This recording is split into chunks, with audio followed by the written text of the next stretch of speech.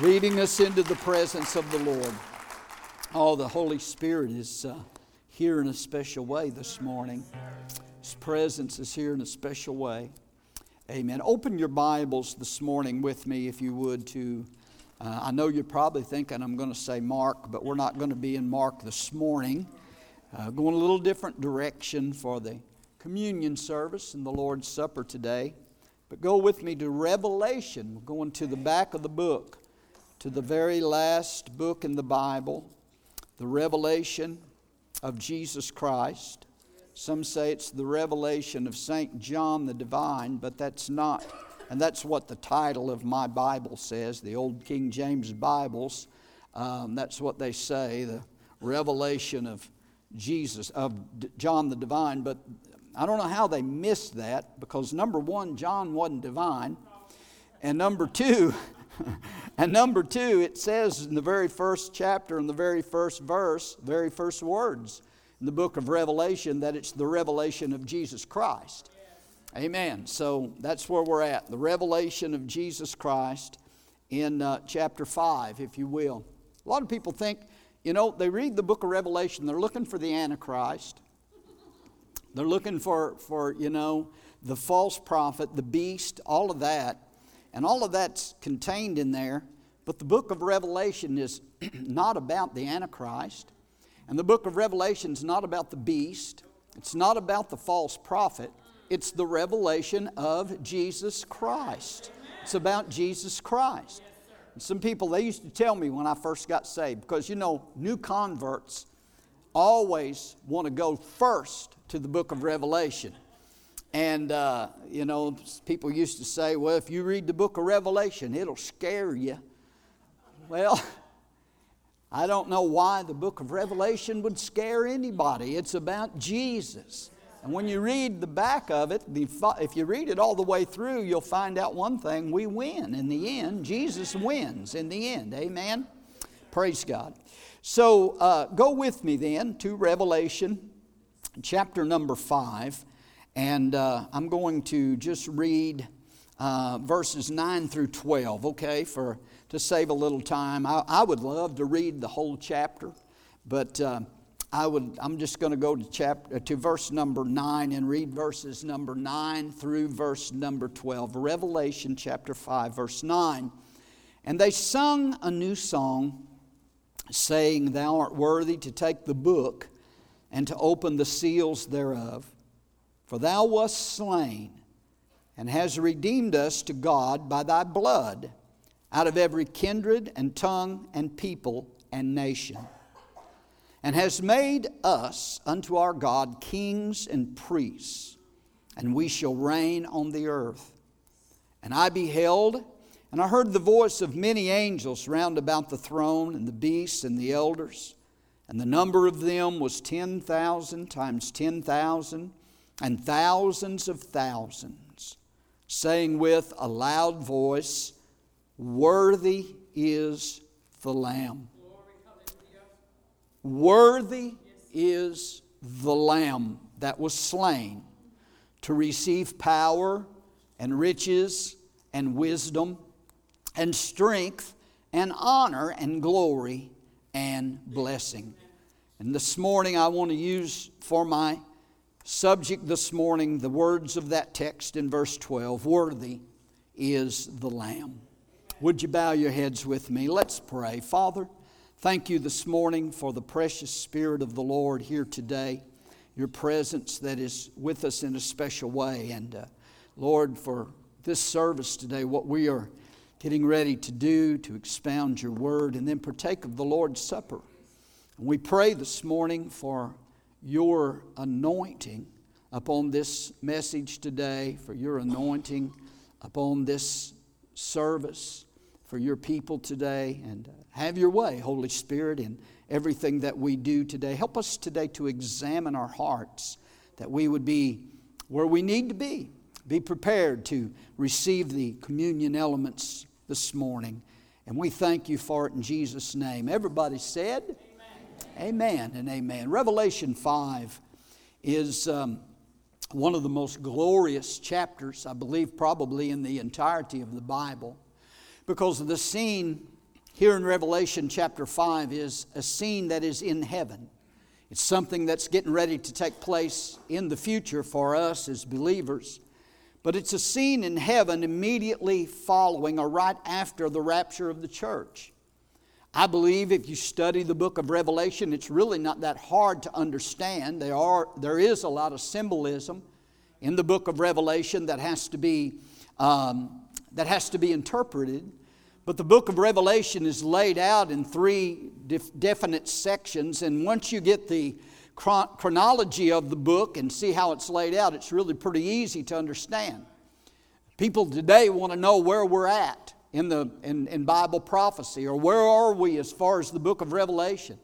I mean, it's like when the Twin Towers were hit in 2001 on 9/11 and they fell. People were going to Revelation chapter 18 and trying to correlate that chapter of the fall of Babylon with the Twin Towers falling in New York City. But we're not in the 18th chapter of Revelation yet. That's yet future. That's going to happen. Where are we in the book of Revelation? I can tell you right now where we are in the book of Revelation. We're in chapter 2 and chapter 3.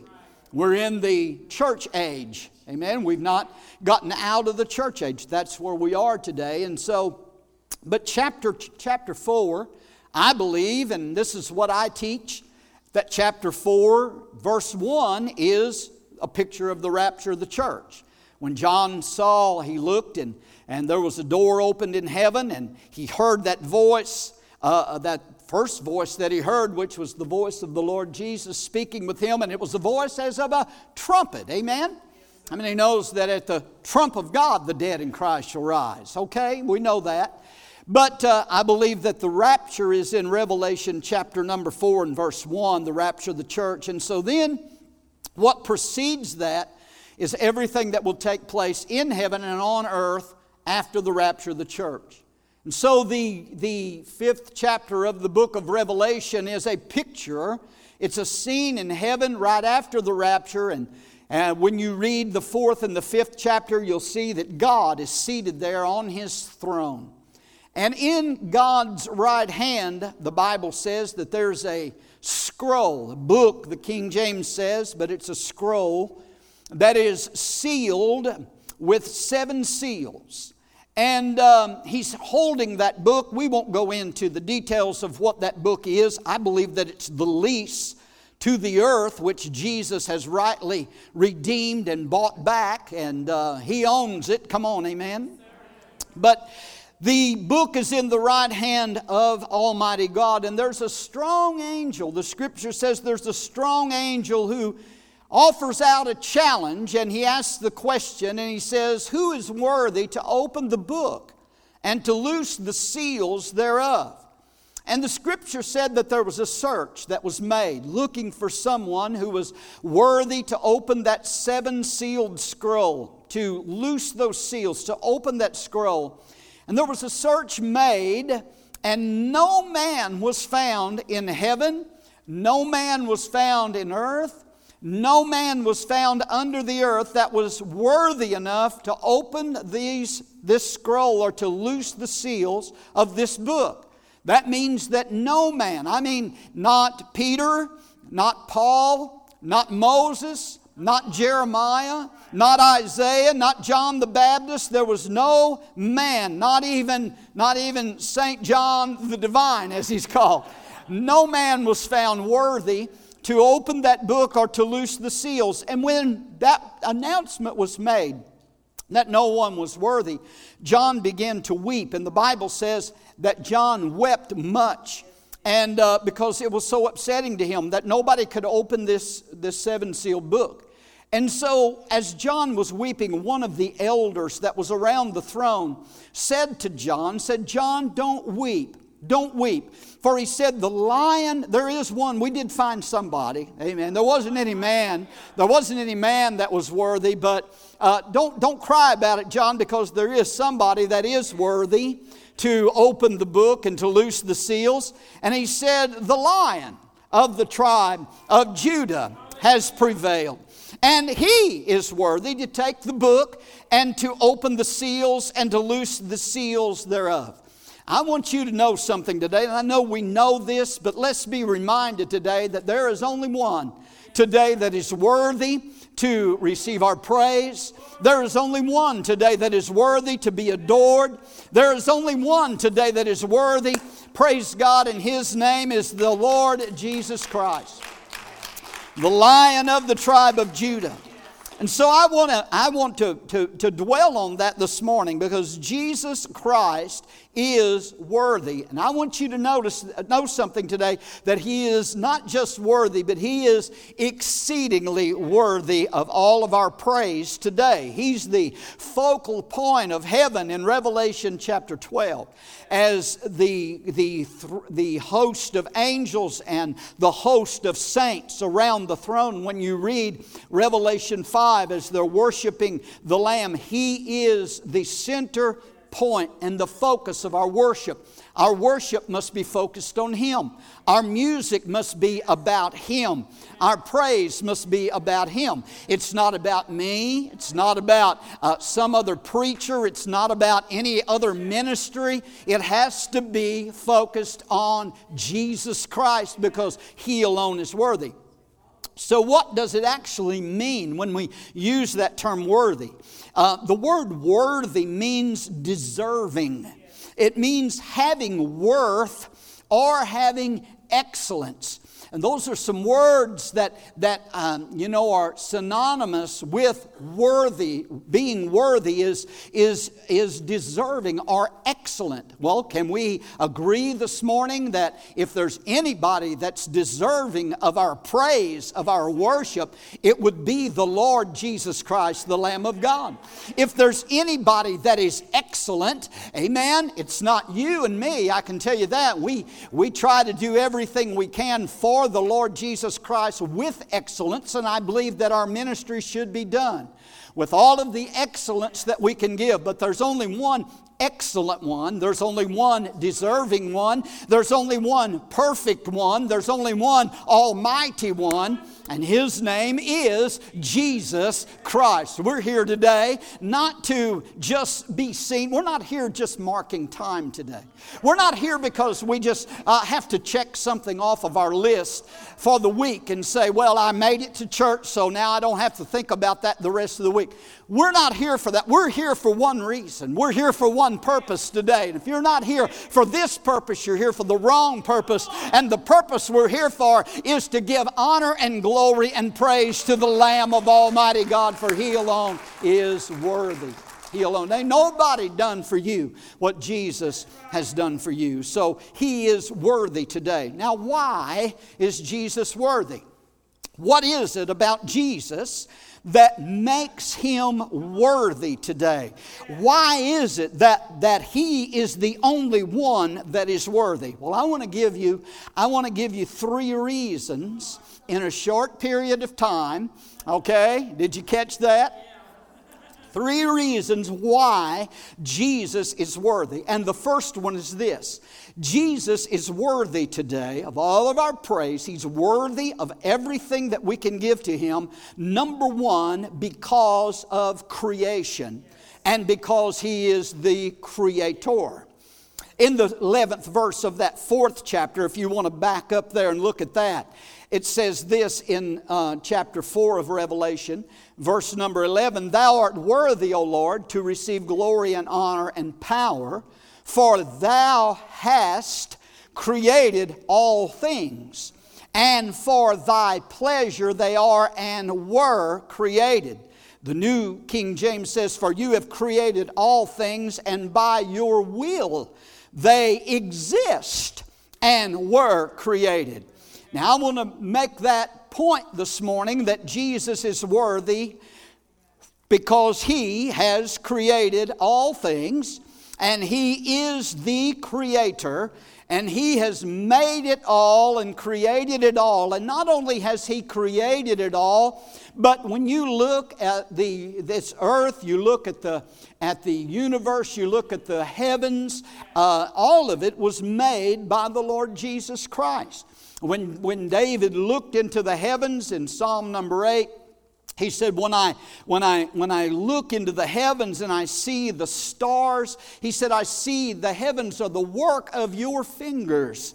He said, the stars, the moon, all of that is the handiwork of God. It's the work of the Lord Jesus Christ. He made everything, and He's holding it all together and keeping it all together by His mighty power. Amen. I don't believe that this universe is just running itself. Amen. I'm going to hit the atheists a little bit, I guess, this morning, and the evolutionists a little bit this morning, because this is a bunch of nonsense. These people saying that there is no God, that everything just happened. Nothing just happened. There had to be a creator, amen, to create. I've got a Apple Watch here that someone gave me. Amen. Don't say we're paying you too much. You can buy Apple Watches. Someone gave me an Apple Watch and a couple of years ago, and I've got sense enough to know that Apple Watch or that iPhone that I have didn't just spring into being without somebody making it, without somebody creating it. Amen. And so Jesus is the creator. Paul said it this way in Colossians 1. He said, for by Him all things were created. Speaking of the Lord Jesus Christ. He said, by Him all things were created that are in heaven and that are on earth, visible and invisible. Whether there are thrones or dominions or principalities or powers, all things were created through Him and for Him. And He is, talking about Jesus, He is before all things, and in Him all things consist. He's talking about the universe. The entirety of the universe was created by the Lord Jesus Christ. And He is upholding, the Bible says in Hebrews 1 and 3, that He not only created it all, but He's upholding it all by the word of His power. Just by His command, everything's running as He designed it to run. This earth is orbiting, and it's not going out of orbit. Why? Because Jesus Christ, somebody ought to say amen. Jesus Christ is causing it all to operate and to work as He so wills and He so desires. Amen. The earth, time doesn't get messed up. God has got it all under His control. He is the creator of all things. Amen. Hallelujah. So not only did He create it, but He's holding it together. He's upholding the universe by the word of His power. Amen. Praise God. Hebrews 11:3 says that the worlds, we know that through faith that the worlds or the universe were framed by the word of God. He spoke and it took place. God said, listen, you've got to get past Genesis 1. Amen. If you can believe Genesis 1, you've got it made. In the beginning was God. And God said, let there be. And when God said, let there be, guess what? There was. There's your Big Bang theory. There's your Big Bang stuff. God said, and it was. God spoke, and it happened. Amen. How ludicrous is this Big Bang? I don't know all about it, but big explosion took place eons and trillions and zillions of years ago, and everything just turned out the way that it is, and that'd be kind of like, that makes about as much sense as having a big explosion in a salvage yard and getting a Lamborghini out of it. It just don't work that way. It just doesn't work like that. There was a creator. There is a creator. And Jesus Christ is the creator. He's controlling it all. He's taking care of it all. So listen, let me just say this. You don't have to pay any attention to the fearmongers that are touting global warming, and that are touting that the earth's gonna just all come to an end in about 12 years. One time they say 12, and then it's another time, and all this. And so we've got the new Green Deal coming up because everything's just going to fall apart within 12 years.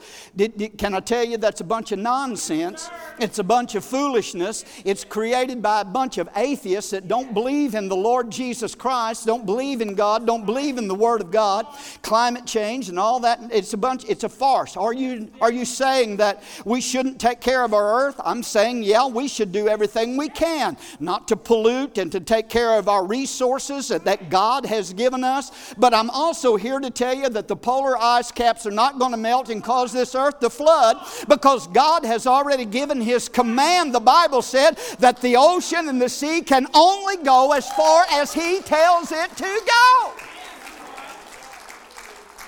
Not only has He created it, but He is controlling it by the word of His power. I'm telling you, worthy is the Lamb, because He has created all things, and by Him all things consist. Praise God. Amen. But not only is He worthy because He is the Creator and because of creation, but Jesus is worthy. He's worthy because, secondly, because of Calvary.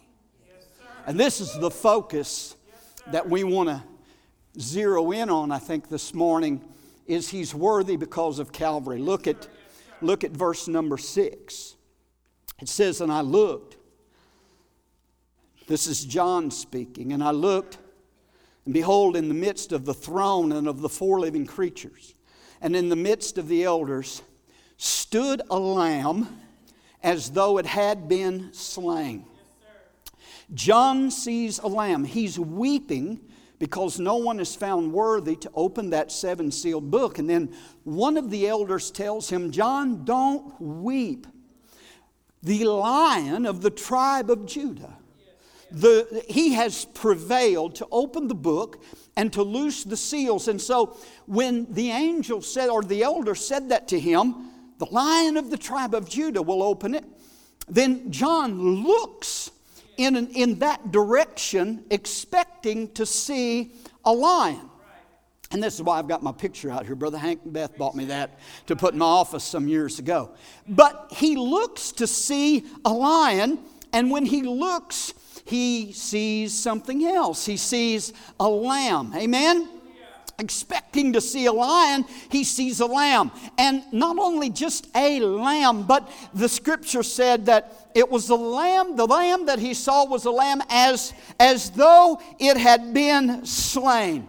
So number one, he's worthy because of creation, but number two, He's worthy because of Calvary, because He is the Lamb of God that was sent to come to, as John said, to take away the sin of the world.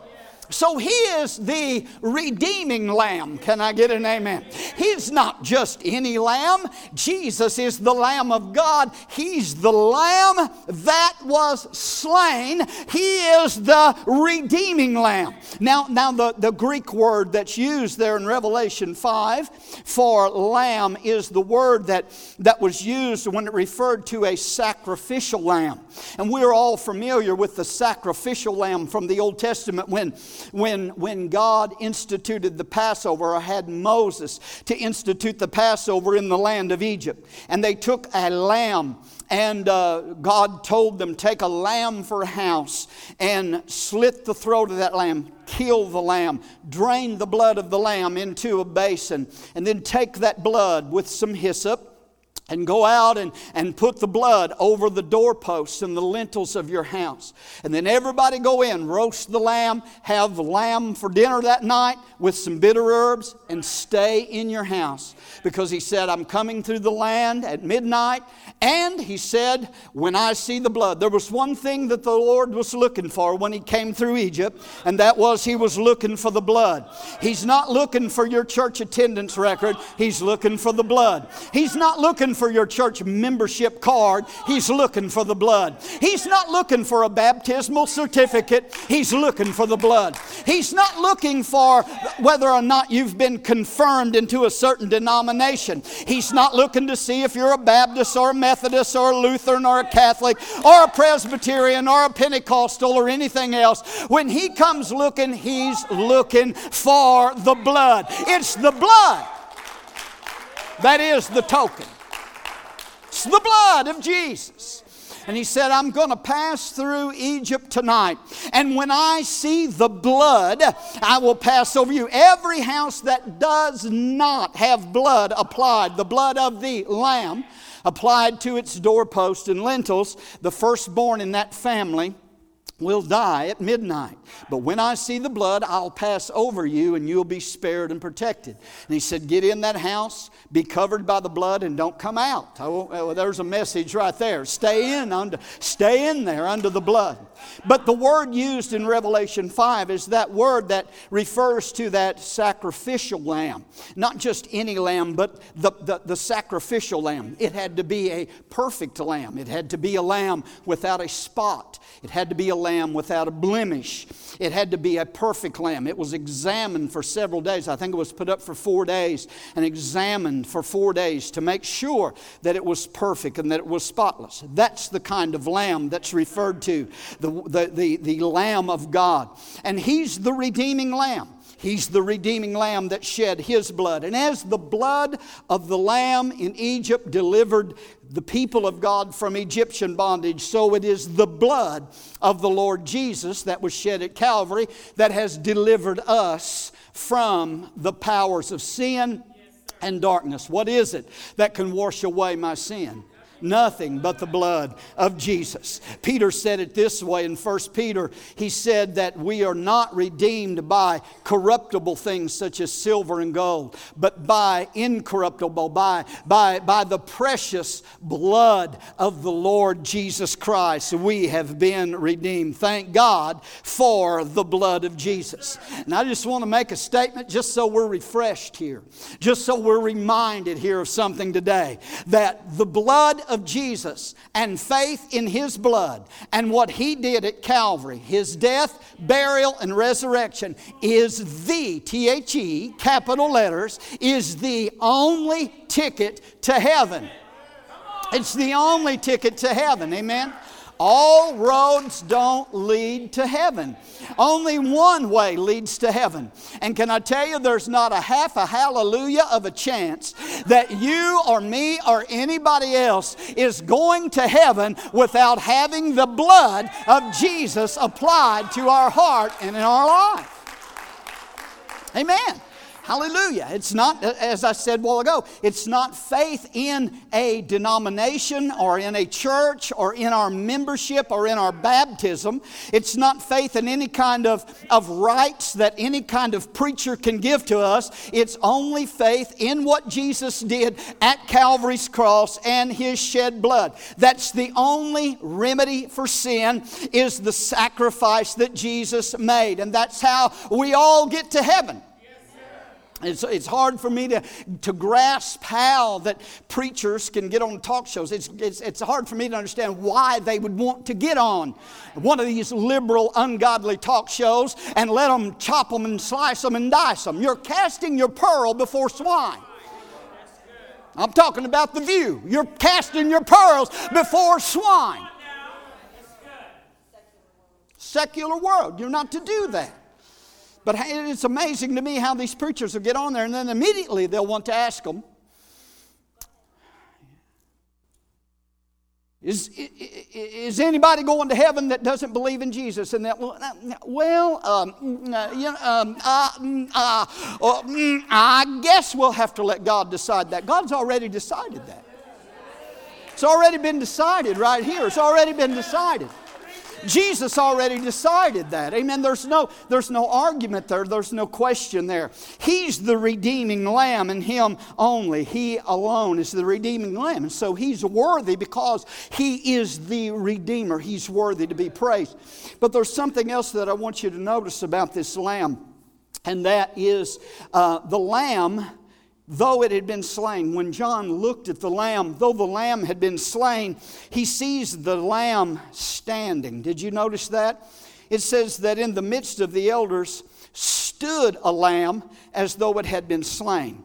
The lamb had been slain, but now the lamb is standing. And it's showing something here, I think we can get this, is that Jesus died. The lamb was killed. He was slain. He shed his blood. He gave his life, but on the altar of that cross. But John is saying, but now he's not dead now, because a dead lamb can't stand up. I mean, come on, somebody. Amen? So even though he was slain, now he's standing. He did die, and he gave his life, but he's no longer dead. He is alive. He's standing up. So not only is he the redeeming lamb, but I want to present to you today that he's the resurrected lamb. Are you with me? Oh, Jesus is alive today. Amen. Death stung him, but death couldn't hold him. And he is the resurrected lamb today. He is alive. When John saw him there on the Isle of Patmos, and he turned and he saw Jesus, and he fell at his feet. And Jesus said to him, John, don't be afraid. Don't fear. I am he. Hallelujah.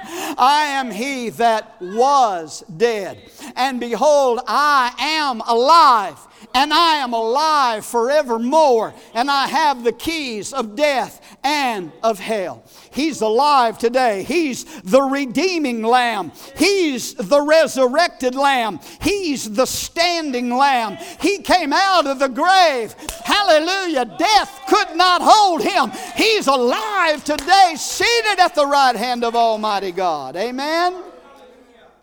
But he's also something else, and that is this. Notice verse 6 again. It says that there stood a lamb as though it had been slain, having 7 horns and 7 eyes, which are the 7 spirits of God sent to all the earth. Now, here we get into some symbolism.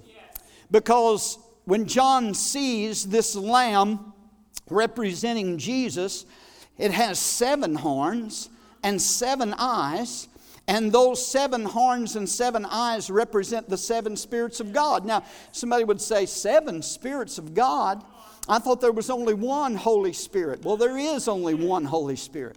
But when you see this symbolism here, the number 7 is the number of completion and the number of perfection. So when it's used here in the connotation of the horns, the eyes, and the Spirit of God, it's referring to the fullness of the Spirit upon the Lord Jesus Christ.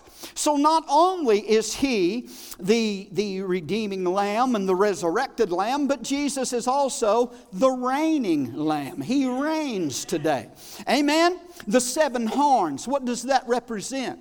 The 7 horns represents, of course, horns symbolize power, and 7 symbolizes perfection and completeness. So these 7 horns represent our redeeming, resurrected lamb being omnipotent, having all power in heaven and in earth. Jesus said that in Matthew 28 and 18. He is the almighty lamb. He died, but he rose again, and God the Father has highly exalted him and seated him at his own right hand and given him all power. I'm talking about Jesus today. Given him all power and might and authority in heaven and in earth. Amen? He is the omnipotent Lamb of God. He is worthy because he has all power. But then the 7 eyes speak of wisdom and knowledge. So the 7 eyes represent the omniscience of the Lamb. In other words, not only is he almighty, not only is he all powerful, praise God, I just got to stop right there and say, can I tell you that the devil don't want anything to do with this Lamb? Are you hearing me? Because he's almighty, he's a strong strong lamb. He's the lion and the lamb. He's the lion of the tribe of Judah. Somebody said, well, the devil's going about as a roaring lion. I want to point you to a lion that is greater than the old roaring lion of Satan. And he, Jesus, has defeated the powers of darkness. Amen? Hallelujah. He is omniscient. He has 7 eyes. Now don't go out of here and say, boy, our preacher said that Jesus has got 7 eyes. Symbolically, the Lamb had 7 eyes, which represents illumination, and it represents His omniscience. He sees everything. Oh, hallelujah. He knows everything. I didn't get too many amens there. He knows everything. His eyes are upon you. His eyes are upon me. He sees it all. He knows it all. He knows what's going on, you know, in every nation of the world, in every home, in every heart, in every life, in every family. I'm telling you, He's worthy because He knows it all. He is the omniscient, all-knowing Lamb of God. Amen? In Psalm 139, David said it this way. He said, Lord, you have searched me and known me. You know my down sitting and my uprising. Now listen to this. You understand my thoughts afar off. Do you know that Jesus knows your thoughts before you even think them? You need to let that sink in a little bit. He said, you know my thoughts. He said, you know my thoughts afar off. You compass my path and my lying down, and you are acquainted, listen to this, and you are acquainted with all my ways. You can't hide nothing from Jesus. Ain't no need in trying to cover anything up. You can't hide nothing from Jesus. He knows what's in our heart. He knows what's in our life. He knows what we did last night. He knows what we did last week. Come on. He sees it all and He knows it all. You're acquainted with all my ways. In verse 4 he says, for there is not a word in my tongue, but lo, O Lord, you know it altogether. He knows every word you've ever spoken. He knows every word that you will speak before you even speak it, and every thought that you will think before you even think it. Amen. And I think that's why we need to put a watch over our tongue, put a watch over our mouth, guard what we say, guard what we talk about, because He knows when we sit down, He knows when we get up, He knows where we go, He knows what we do, He knows what we think, He knows what we say. You can't hide nothing from Him. It's all open before the Lord. He is worthy. He's the reigning Lamb. He's the redeeming Lamb. He's the resurrected Lamb. He's the worthy Lamb to be praised. Amen. Worthy to be praised. Worthy to be praised. But thirdly, He's worthy, number one, He's worthy because of creation. He created all things. Number two, He's worthy because of Calvary, of what He did at the cross. He's the slain Lamb that was raised and that is reigning. You got it? So He's worthy because of the cross. And because He was made obedient to, He became obedient to death, Philippians said, that God, because of His submission to the cross, God has raised Him up and highly exalted Him and given to Him a name that is above every other name, that at the name of Jesus, every tongue should confess, and every knee bow and tongue confess that Jesus Christ is Lord to the glory of God the Father. He is worthy today because of the cross of Calvary. Worthy because of creation, worthy because of the cross, and worthy, thirdly, number three, worthy because of His conquest, His victory. In verse number 5, behold, the Lion of the tribe of Judah, the elder said to John, has prevailed, the King James says. The ESV says the Lion of the tribe of Judah has conquered. The NASB, the New American Standard, says the Lion that is from the tribe of Judah has overcome. The Greek word that is used is Nikeo, which is where we get the word Nike. I don't even know why I mentioned them this morning. But the Greek word Nikeo means to conquer, it means to overcome, and it means to come off victorious over all of your foes. And so it said that the Lion of Judah, the Lamb, is worthy because he has Nikeo, he has prevailed, he has conquered, he has overcome. He has come off victorious over all of his foes. Jesus has won the victory at Calvary in his death and resurrection through the shedding of his blood.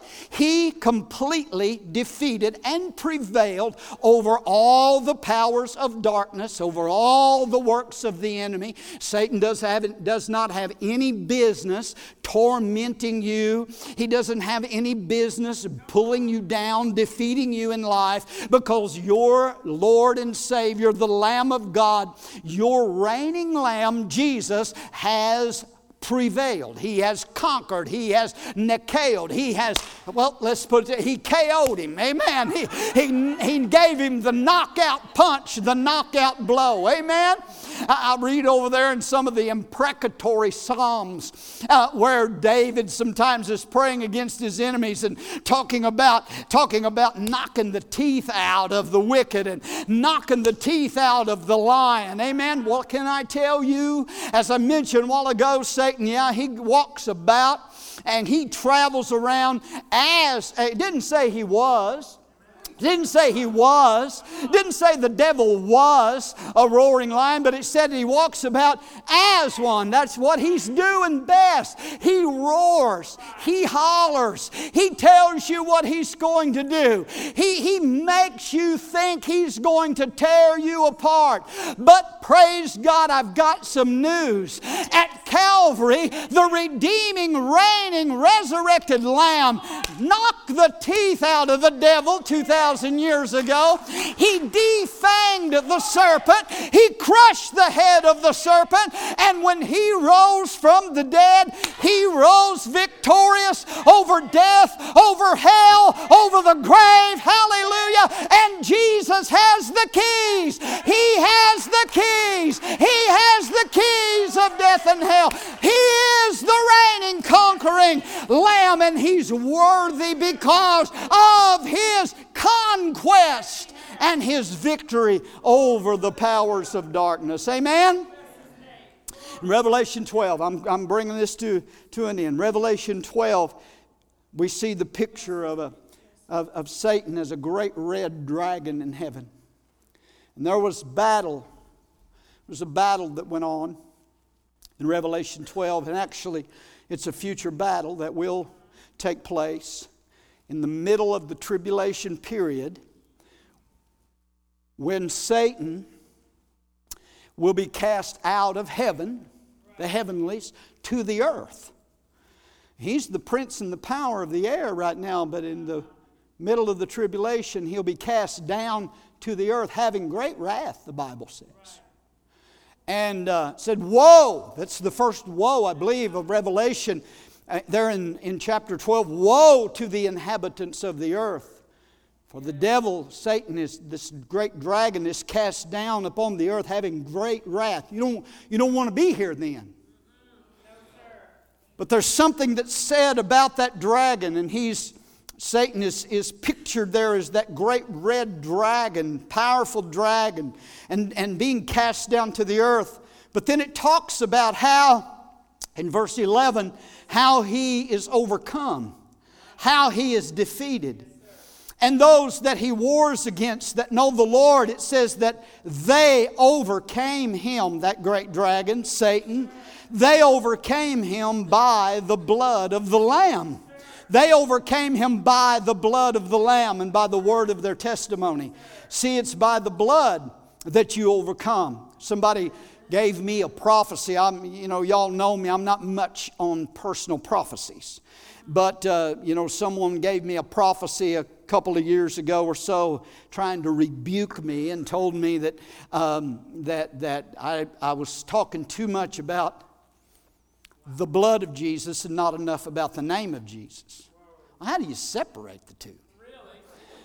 But he made the statement, and he said that Satan, now listen to this. He said, this guy told me, he said, Satan does not fear the blood of Jesus. Red flag. Big red flag coming up, all right? Big time false prophet. Big time false prophecy. Amen? And the very first verse that came to my mind, because see, I'm not led by prophets. I'm not led by personal prophecy. I'm led by the Holy Ghost and by the Word of God. Amen? And the first thing that the Holy Spirit quickened to me when I read that was that verse from Revelation 12 and 11. They overcame him by the blood of the Lamb and the word of... I'm going to tell you, Satan fears the blood of Jesus.